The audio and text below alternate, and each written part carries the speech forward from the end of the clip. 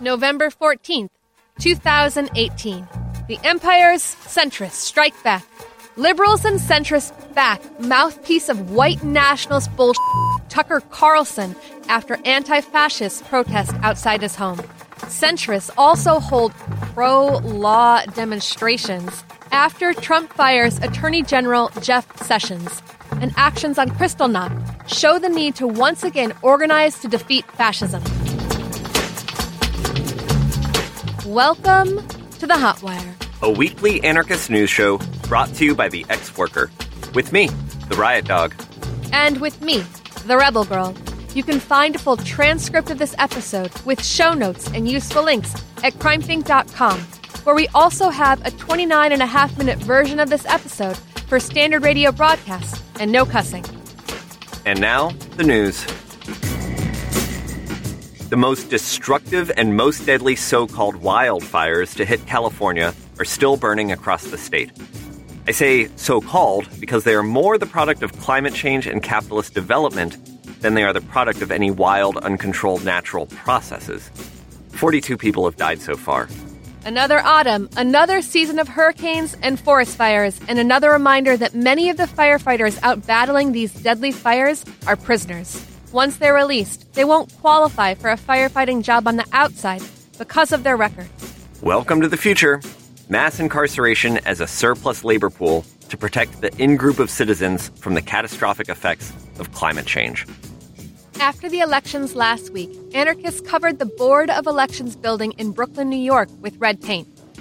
They also published a communique reading, "This election cycle was particularly disgusting, using migrants and black victims of police violence as political capital. The entire spectacle of this electoral charade rests on the graveyards of millions of murdered souls. The colonial, capitalist enterprise known as the United States only came into existence through ruthless genocide and slavery. Every political platform is situated in this reality, standing on the graves of millions of slaughtered indigenous people, black people, the poor and economically disenfranchised, women and queer people killed and marginalized in order to uphold patriarchy, and the millions who have died through imperialist war. On this election day, as this country teeters on the brink of civil war, we chose to take an action against the democratic system. In the early morning hours, we targeted the Brooklyn Board of Elections office, splattering its windows with symbolic blood. Our only regret is that we couldn't do more." A tree sitter in the Hellbender Autonomous Zone, where tree sits are blocking Mountain Valley Pipeline construction in Western Virginia, also drew a contrast between the anarchist virtue of direct action versus the disempowering strategy of electoralism. Quote, "For the sake of your own sanity, you should not operate under the misconception that these elections have anything whatsoever to do with the fight against fossil fuel infrastructure. You can't have a blue wave without clean water, and a red wave is actually a toxic algae bloom that is a symptom of climate change. I didn't come down from my tree to vote. Come to my tree sit and support action against the pipelines. Take your money out of Bank of America, PNC, Wells Fargo, SunTrust, BB&T, US Bank, or the dozens of others funding the fracking pipelines. Organize an action in your community and take the time to talk to your neighbors about stopping these destructive projects. The mainstream culture would have you believe that all you can do is vote and file complaints with the Department of Environmental Quality and politicians. This is not the case. You can get in the way."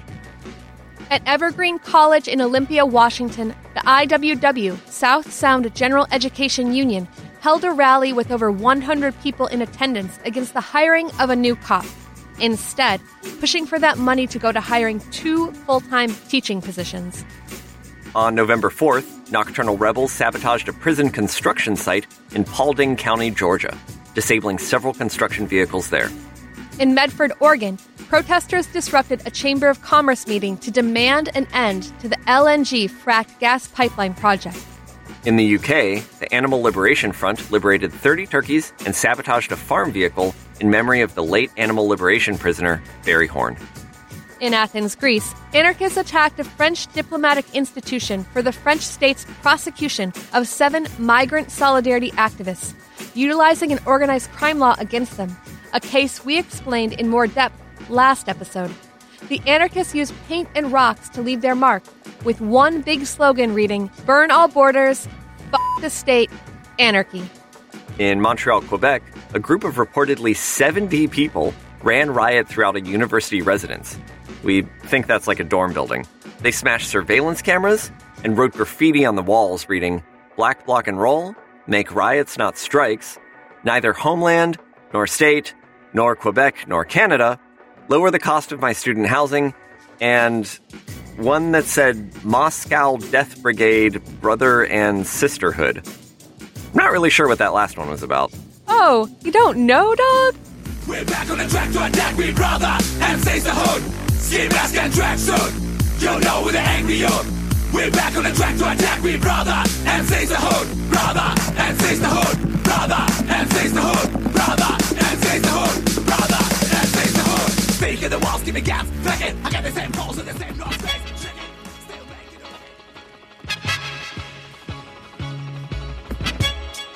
it. Friday evening was the 80th anniversary of Kristallnacht, the massive 1938 pogrom across Germany and Austria in which normal, patriotic German citizens killed nearly 100 Jews, destroyed hundreds of synagogues, and defaced thousands of Jewish businesses. 80 years on, the Kristallnacht anniversary weekend showed that across Europe and North America, Nazi ideas are alive and well, and the need to resist them is growing. In Warsaw, the centenary celebration of Poland's independence was attended by thousands of far-right nationalists and neo-Nazis. In the past few years, Poland's Independence Day has become a gathering for neo-fascists from all over Europe. Richard Spencer was set to attend last year. While 60,000 people attended last year, there were up to 200,000 people this weekend. Of course, not all the people who attended are out-and-out Nazis, but the far-right openly sports anti-Semitic and racist banners and chants in order to legitimize their ideas and recruit at this event. 3 people attempted to block the fascist march and unfurl a banner reading, "Women Against Fascism," but fascist marchers tore the banner from their hands and knocked them to the ground. In Prague, hundreds of neo-Nazis marked the anniversary of Kristallnacht with a rally where they chanted fascist slogans while police and tourists simply looked on. In Nijmegen, in the Netherlands, neo-Nazis from the Racial Volunteer Force threatened to attack the De Hotwire Social Center on Saturday for their anti-fascist affiliations. 250 anti-racist and anti-fascists showed up, both to protest the Nazis and to remember the victims of Kristallnacht. The Nazis decided not to show. In Austin, Texas, the windows of the anarchist bookstore Monkey Wrench Books were broken out. While it doesn't seem that any group is claiming the vandalism, we're sure that the significance of breaking out the windows of an anarchist space on the night of Kristallnacht was not lost on the vandals. But the anniversary was also memorialized this weekend by Jews and anti-fascists, even as they faced far-right and anti-Semitic harassment. In New York City, a march organized for the hashtag Outlive Them Days of Action against fascism and anti-Semitism was followed and harassed by 3 anti-communist and Trump supporters, who even interrupted the Jewish Havdalah service held at the Warsaw Ghetto Memorial. Naturally, dozens of cops protected the trolls, and the only people arrested were Jews and anti-fascists in the march. Cops and Klan, yo. A similar scene played out in Chapel Hill, North Carolina, where a man shouting anti-Semitic abuse also interrupted a hashtag Outlive Them vigil. He shouted over prayers, put his camera up in people's faces, and eventually charged into the middle of the prayer circle. The anti-fascists and Jews present were incredibly patient while enduring the harassment. But when the man charged into the group, police stepped in and, surprise, surprise, didn't arrest him, but arrested one of the Jewish people there for assault. There were also rallies against fascism and anti-Semitism in Chicago, Melbourne, Australia, and in Berlin, where 1,000 people demonstrated against the far right. In Minneapolis, anti-fascists targeted the businesses and home of a well-known Nazi sympathizer, Julius de Roma, with rotten eggs. De Roma supported David Duke's campaign run in 2016 and has contributed funds to Patrick Little, a white nationalist who was chat buddies with the man who carried out the massacre of 11 people at the Tree of Life Synagogue in Pittsburgh. And while for months, Democrats have tried to win votes by capitalizing on decent people's very reasonable fear of rising fascism and racism, this week, just days after winning the House, the left and center of the political establishment have shown the alacrity with which they will sell out anti-fascists who don't go through the state's channels. On Wednesday evening, November 7th, just under 20 anti-fascists protested outside the Washington, D.C. home of Tucker Carlson, Fox's leading pundit in amplifying contemporary white nationalist talking points.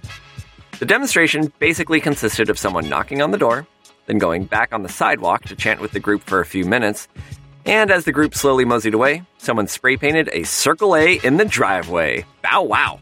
Slow down there, dog. Well, it's tempting to get excited about the undeniably Bart Simpson-style tagging.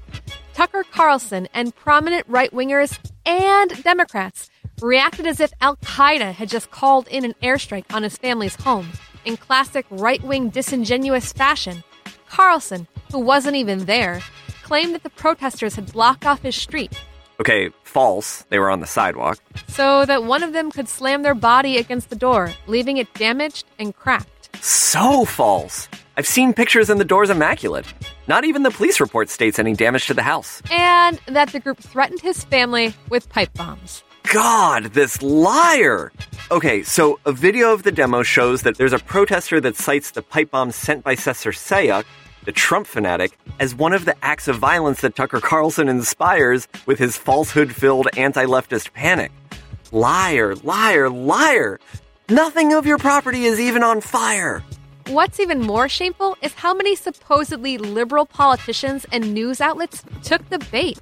The Washington Post kept referring to, quote, deleted social media posts by Smash Racism DC, making it sound like they were nefariously trying to cover up videos they had tweeted of the protests. But Smash Racism DC hadn't deleted their posts. Twitter deleted their account. The Washington Post story, of course, doesn't mention that. And none other than Stephen Colbert tweeted that, well, quote, fighting Tucker Carlson's ideas is an American right. Targeting his home and terrorizing his family is an act of monstrous cowardice. Don't do this, but also take no pleasure in it happening. Feeding monsters just makes more monsters. Oh, yeah. Vom. I did see that.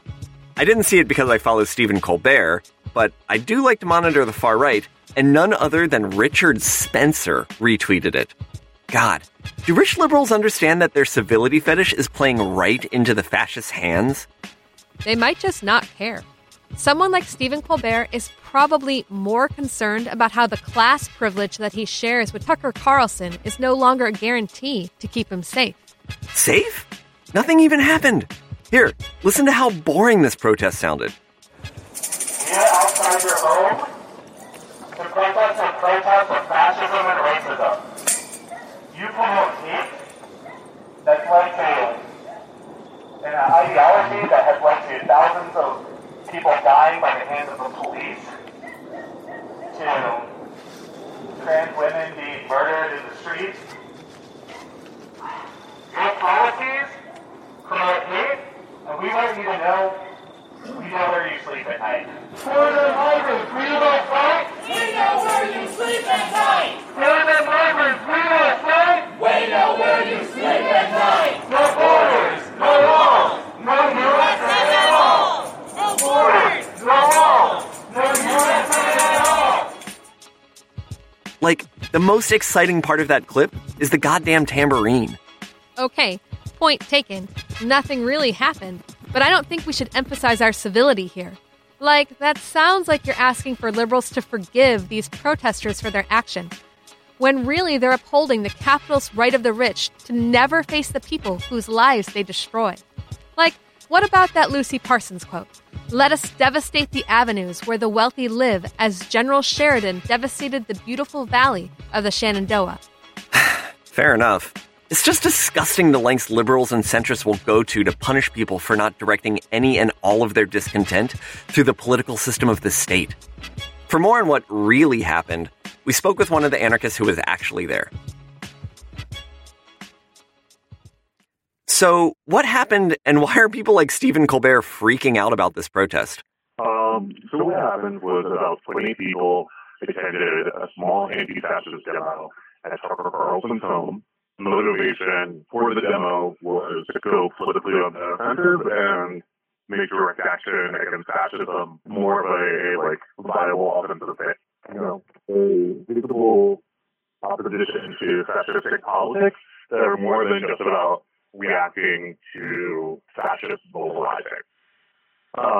The reason why people like Stephen Colbert are freaking out is because this is another step towards taking politics out of the hands of people who officially do politics, like Stephen Colbert, and into the hands of everyday people to do everyday things that are quite possible for everyone to do. And what kind of blowback has Smash Racism DC had to face? SRDC has got permanently banned from Twitter. One activist had a home visit by the Metropolitan Police Department. That same activist has also been heavily doxxed.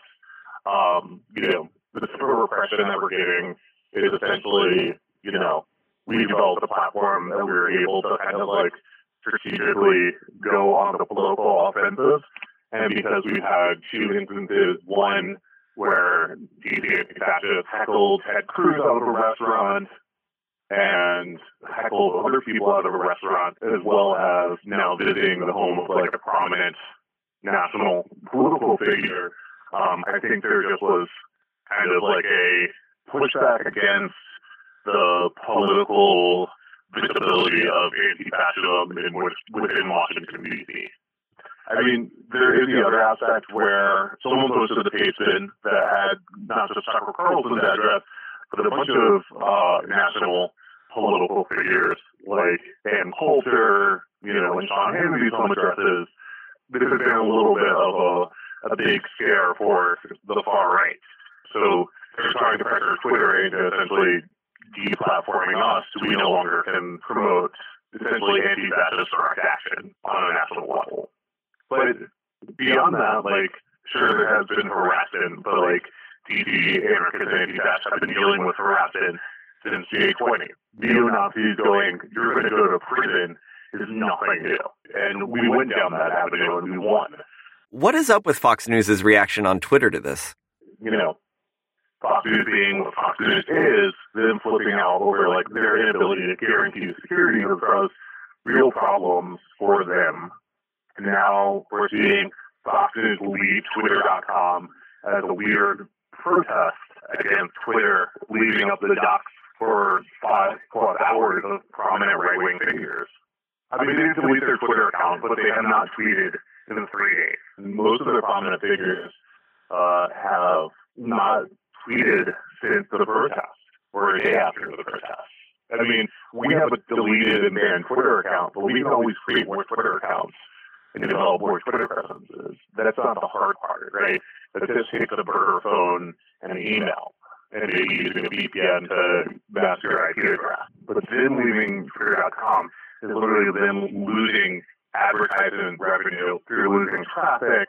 It's them not promoting right-wing politics to a massive platform.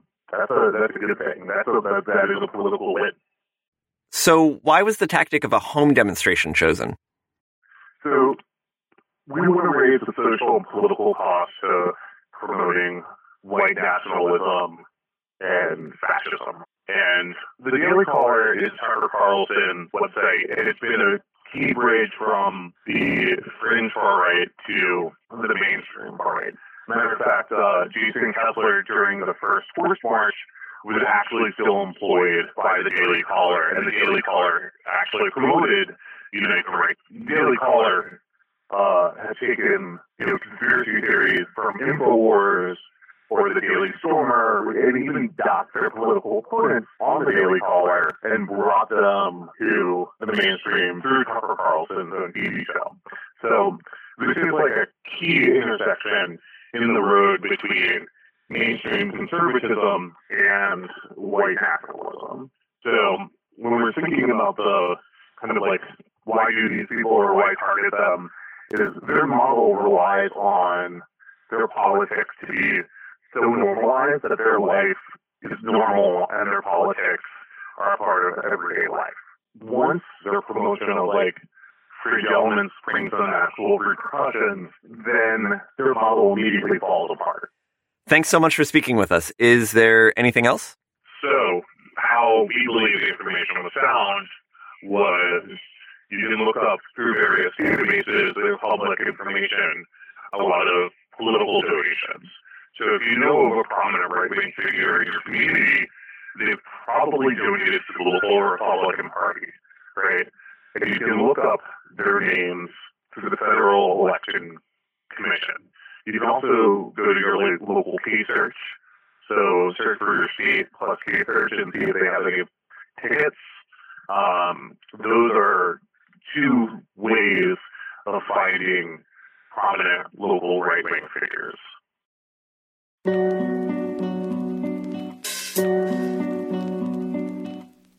But liberals swallowing hook, line, and sinker Tucker Carlson's version of events last Wednesday was just the beginning of this week of extreme centrism.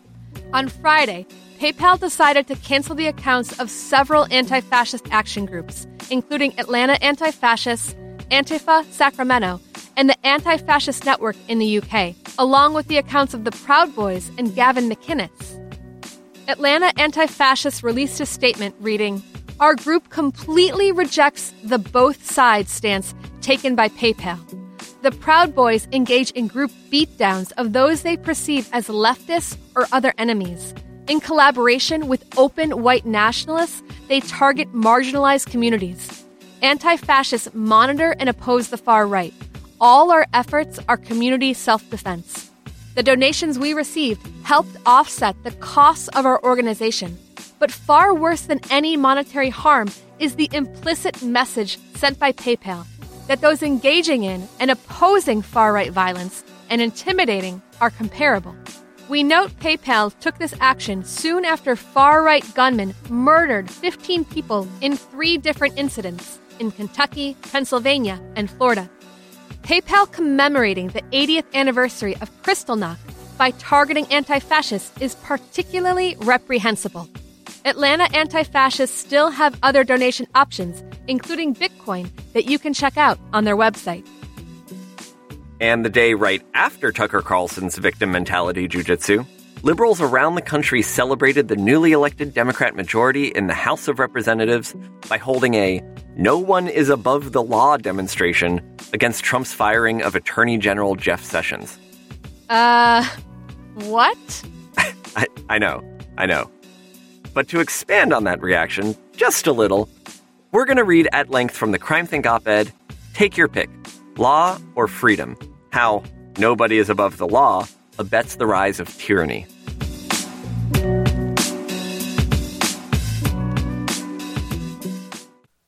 We saw you last night among thousands of other anti-Trump demonstrators around the U.S. Their signs proclaimed, "No one is above the law." You were the one with the sign reading, "I love laws." We need to talk. Really? This is what gets you into the streets?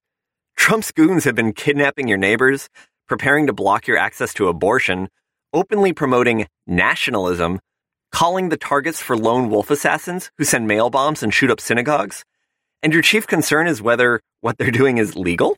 And if Trump and his cronies were to change the laws, what then?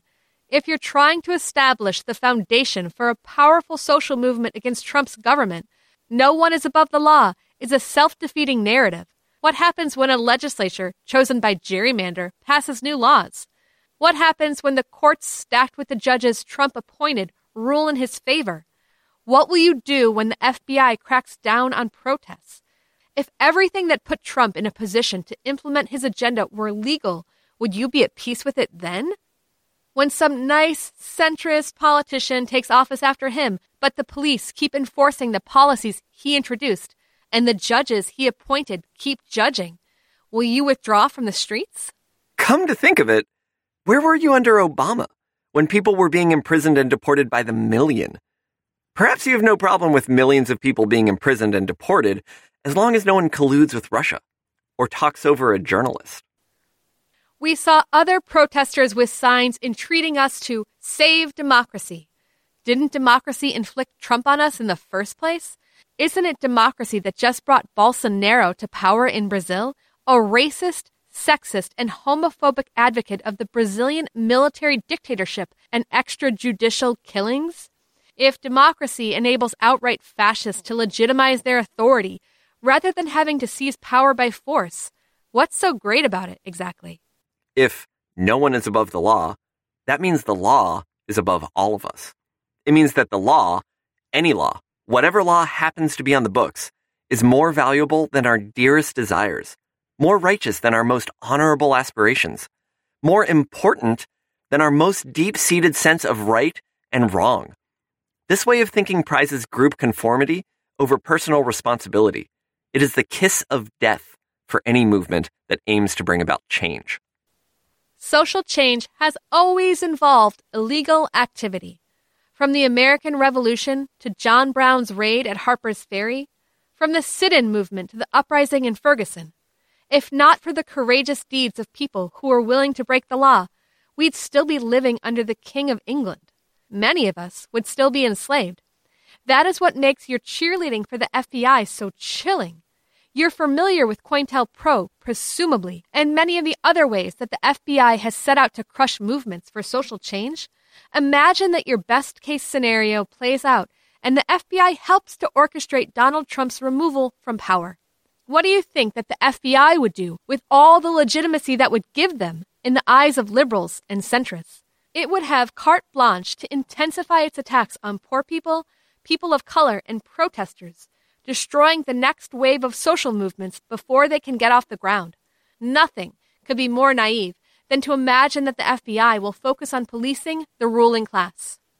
The more Trump's regime is described as exceptional, the easier it will be for the next administration to get away with the same activities. In the long run, the system is at its most dangerous when it does not outrage people. Firing Jeff Sessions helps Trump evade Mueller's investigation, yeah, but let's be clear. Men like Sessions, Trump, and Mueller do the most harm in the course of carrying out their official duties in strict observation of the law. Mobilizing to support an FBI director in response to the firing of one of the most racist attorney generals in living memory? This is the same lesser of two evils argument some have made for voting, but taken to its logical extreme. This approach guarantees that we will be reduced to advocating for the second worst of all possible evils. What gives the law legitimacy in the first place? Partisans of democracy like to imagine that laws arise because of their general utility to the population as a whole. On the contrary, for most of the history of the state, laws were decreed by monarchs and dictatorships and only existed on account of their utility to rulers. If we no longer believe in the divine right of kings, that undermines any inherent claim that laws could have on our obedience. Rather than blindly complying, we have a responsibility to decide for ourselves how we should act. To cite Hannah Arendt, no one has the right to obey. The law masquerades as a sort of social contract, existing for everyone's benefit. But if it's really in everyone's best interest, why is it so hard to get people to abide by it? The truth is, neither the powerful nor the oppressed have ever had good cause to obey laws. The former, because the same privileges that enable them to write the laws release them from the necessity of observing them. The latter, because the laws were not established for their benefit in the first place. It shouldn't be surprising that a billionaire like Trump doesn't obey the laws. What's surprising is that you still think that the rest of us ought to. What's really the difference between the illegal activity of a Donald Trump and the illegal activity of someone who engages in civil disobedience? If no one is above the law, then they're both equally in the wrong. No. The real distinction between them is that one is acting for selfish gain, while the other is attempting to create a more egalitarian society. This is the important question, whether our actions serve to reproduce hierarchies or undermine them. We should focus on this question, not on whether any given action is legal. What we are seeing today is the fracturing of our society. The peace treaties that stabilized capitalism through the second half of the 20th century are collapsing, and members of the ruling class are adopting rival strategies to weather the crises ahead. On one side, nationalists like Trump are betting on chauvinism and brute force, preparing to make the best of it as society splinters into warring groups. On the other side, centrist technocrats want to present themselves as the only imaginable alternative, using the specter of Trump and his kind to justify their own quest for authority. When they get back into office, you can bet they won't turn down any additional power that Trump has vested in the state. Your advocacy for the rule of law is music to their ears. And, of course, whatever additional power and legitimacy they concentrate in the state will be passed on to the next Trump, the next Bolsonaro. Each side aims to instrumentalize the discourse of law and order in order to outflank the other in the battle for power. This isn't new. It's as old as the state itself. Right after the confirmation of Kavanaugh, you're a sucker to imagine that the law represents any sort of social consensus rather than the edicts of whoever happens to control the institutions. To fetishize obedience to the law is to accept that might makes right. To march under the banner, "No one is above the law," is to spit in the faces of all those for whom the daily functioning of the law is an experience of oppression and injustice.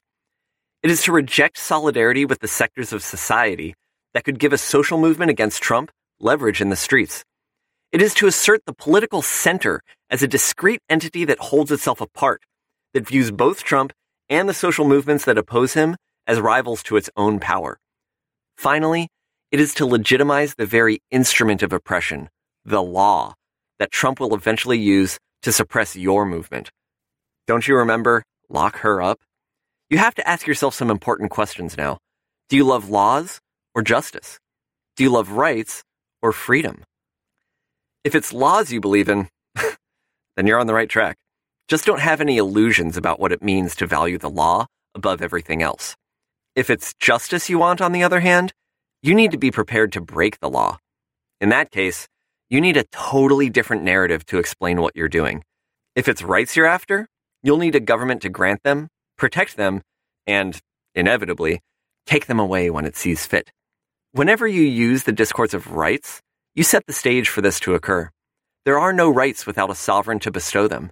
On the other hand, if you love freedom, rather than vesting legitimacy in the government, you'd better make common cause with everyone else who has a stake in collectively defending themselves against invasive efforts to impose authority, whether from Trump or his Democratic rivals. From the anarchist perspective, all of us are above the law. Our lives are more precious than any legal document, any court decision, any duty decreed by the state. No social contract drawn up in the halls of power could provide a basis for mutually fulfilling egalitarian relations. We can only establish those on our own terms, working together outside of any framework of imposed responsibilities. The law is not our salvation. It is the first and greatest crime.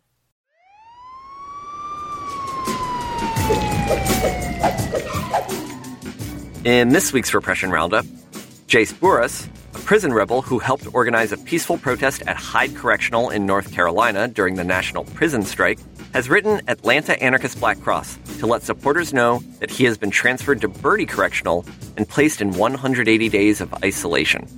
During the strike, prisoners at Hyde put up simple self-made banners in the prison yard reading, "In solidarity, better food, and better wages," while prison abolitionists simultaneously held a solidarity noise demo in sight and hearing distance from the yard.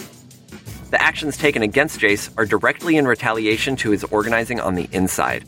But in his own words, "I stand proudly still and hope that all men and women who deserve a second chance at life is given it. You may lock me away and throw away the key, but you cannot take away my voice." We have an address for Jace on our site. Another prison rebel in need of support is Devon Person.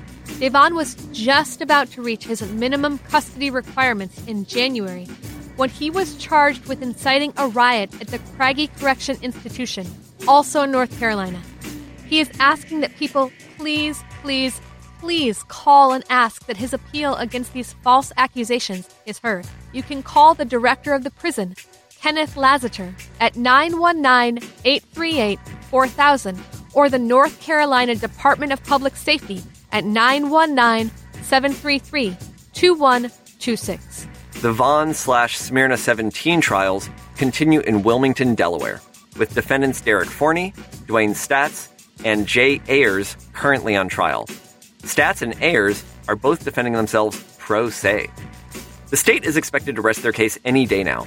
The state called a Sergeant Weaver to the stand. Sergeant Weaver sat at the state's table the entire time and did not cooperate during cross-examination.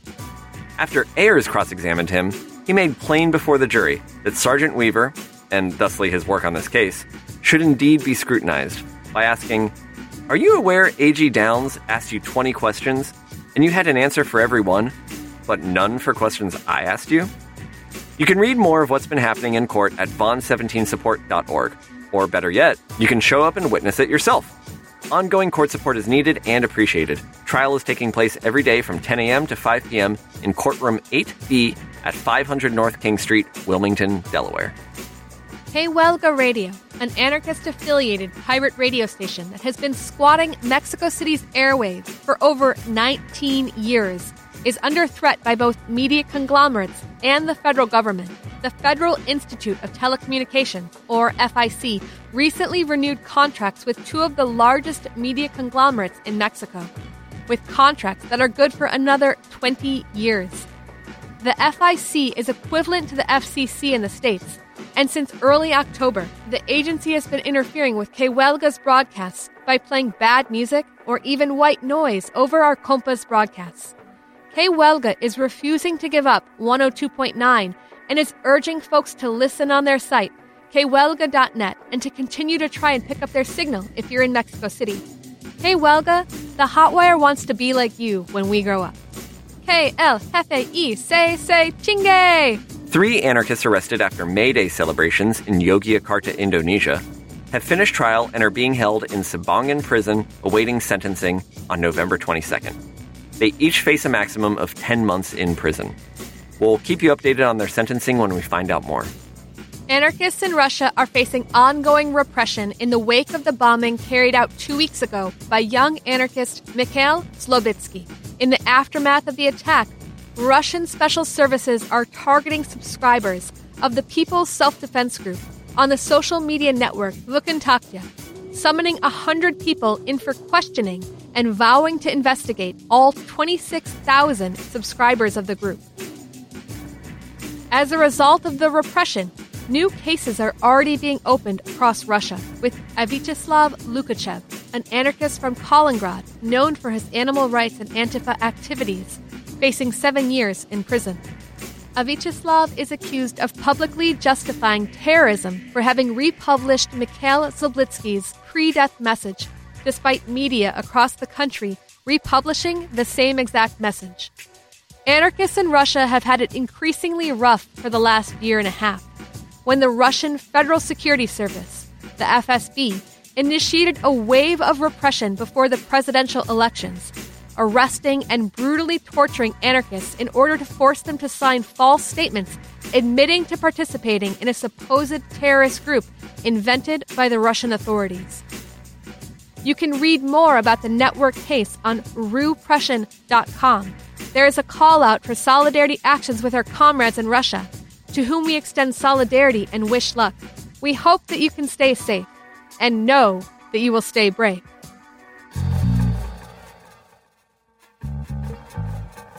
And now for prisoner birthdays and next week's news. This weekend is Cameron Crowley's birthday. Cameron is accused of being the hacker vigilante who hacked into Minnesota state servers as a reprisal for the acquittal of police officer Geronimo Yanez, who murdered Philando Castile during a traffic stop in 2016. You can write Cameron a letter or send him a used book. We have his address and a guide to letter writing in our show notes. And we'll close out this episode with next week's news, our calendar of events that you can get plugged into in real life. Mutual Aid Disaster Relief continues their tour across the Midwest with their 2-part workshop on community organizing, disaster relief, and resisting disaster capitalism. This week, you can catch them on November 14th and 15th in Kansas City, Missouri, November 17th and 18th in Columbia, Missouri, and the 19th and 20th at the Flyover Social Center in Carbondale, Illinois. On November 15th in London, England, there will be a queer dance party outside the Brazilian embassy against Brazilian President-elect Bolsonaro and to save the Amazon. It will last from 5:30 p.m. until 8:30.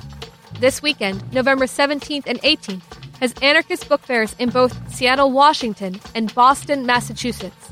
More at seattleanarchistbookfair.net and bostonanarchistbookfair.org. Anarchists in Umeå, Sweden are hosting their first ever book fair from November 29th to December 2nd. School of the Americas Watch is holding a border encuentro from November 16th to the 18th in Nogales, Arizona, and Mexico, around the theme Dismantle Border Imperialism. On November 16th, that's Friday, in Portland, Oregon, there's a We Won't Be Erased demonstration against transphobia. Meet at 4:30 in the afternoon at City Hall and follow at Won't Be Erased PDX on Twitter for more. On November 17th, Proud Boys militias and a notorious neo-Nazi skinhead gang are all planning to attend a conservative We the People rally in Philadelphia. The rally is right next to the National Museum of American Jewish History. The Pushback Campaign and Anti-Fascists are calling for those opposed to Nazis and Proud Boys to gather at 10 a.m. at the Independence Hall Visitor Center. Anti-Fascists in Portland, Oregon are also planning to oppose Proud Boys on November 17th. This time at a Patriot Prayer rally that's a disingenuous attempt to cast men as victims of false accusations of sexual assault. Rose City Antifa are calling for those opposed to rally at 1 p.m. on Saturday at Perry Schrunk Plaza. On November 18th in Aachen, Germany, there is a demonstration against the political swing to the right and state repression. It's in solidarity with people charged for getting into a fight with some organized neo-Nazis. It's at 3 p.m. at Markt. There's a demonstration against singularity and surveillance in Athens, Greece on Monday, November 19th. Meet at Parco Eleutherius at 11:30 a.m. There is a call from, quote, social movements, political organizations, anti-extraction groups, and organizations of workers, women, feminists, LGBTQIA+, indigenous peoples, peasants, migrants, and students for a week of action against the G20 meeting in Buenos Aires, Argentina, from November 25th to December 1st. The 25th to the 27th will have popular education and workshops from different groups. The 28th and 29th will feature a People's Summit with Day 1 at the Faculty of Social Science of the University of Buenos Aires and Day 2 in Plaza de los Dos Congresos. November 30th is when the big street demonstration will take place. Anarchists in Argentina have really taken to the streets in the last year.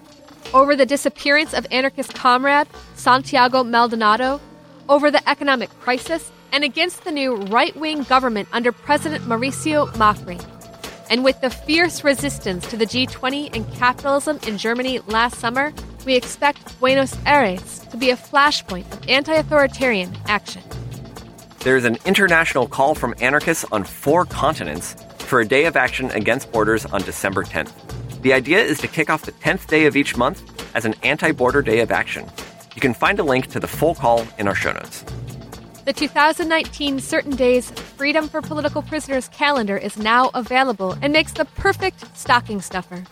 Wait, I thought we didn't promote things for capitalist holidays. Sorry, but I love this project. It raises money for political prisoners and other great causes. This year's theme is health/care and features art and writing from Beck Young, Hikaru Akita, Alicia Walker, and Laura Whitehorn. You can order 1 or 100 at certaindays.org. And lastly, the Christie Books Anarchist Film Archive of over 1,000 videos has just been relaunched.